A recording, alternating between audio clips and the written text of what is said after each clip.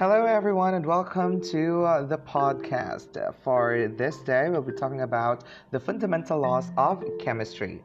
So, the following may contain people, dates, laws, and significant events, and they might not really interest you, but they are, of course, essential to the course in chemistry. Okay? Now, the emergence of chemistry as a discipline of science began when Anglo-Irish philosopher Robert Boyle published The Skeptical Chymist in 1661. And back then, take note that the spelling of chemist by Robert Boyle as he published the book was still spelled as Chymist. In that particular book, he defined the element as the simplest composition of matter that cannot be broken down further by any chemical means. He also suggested that atoms of elements combine to form different compounds.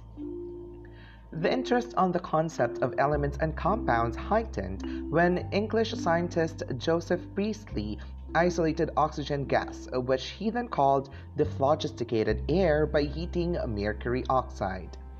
French chemist Antoine Laurent Lavoisier learned about this dephlogisticated air from Priestley and carried out further experiments on the gas.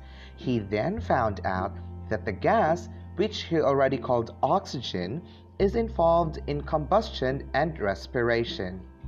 Lavoisier used the quantitative approach in his experiments. He measured the amount of the substances before and after a chemical reaction in a closed vessel. His data led him to conclude that matter can undergo changes during a chemical reaction, but the total mass of the substances involved in the reaction is constant. In 1774, Lavoisier formulated the law of conservation of mass, which states that in a chemical reaction, the mass of the substance produced is equal to the mass of the substances reacted. Now we'll be talking about the law of conservation of mass. This is the very foundation for stoichiometric calculations, which allows chemists to determine the amount of reactants or products involved in a chemical reaction.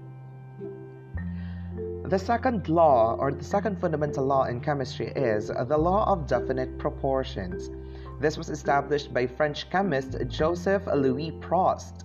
This is also known as the law of definite composition. This particular law states that any sample of a given compound will always be composed of the same elements in the same proportion by mass. Seems confusing, right? Well, here's an example. A 100-gram water sample contains 89% oxygen and 11% hydrogen by mass. That would also mean that a 100 kilogram of water would also contain the same percentages, particularly 89% oxygen and 11% hydrogen, still by mass. In 1808, British scientist John Dalton proposed the law of multiple proportions. This fundamental law states that for elements that can form different compounds, the masses of the second element that can combine with a fixed mass of the first element are in a ratio of small whole numbers.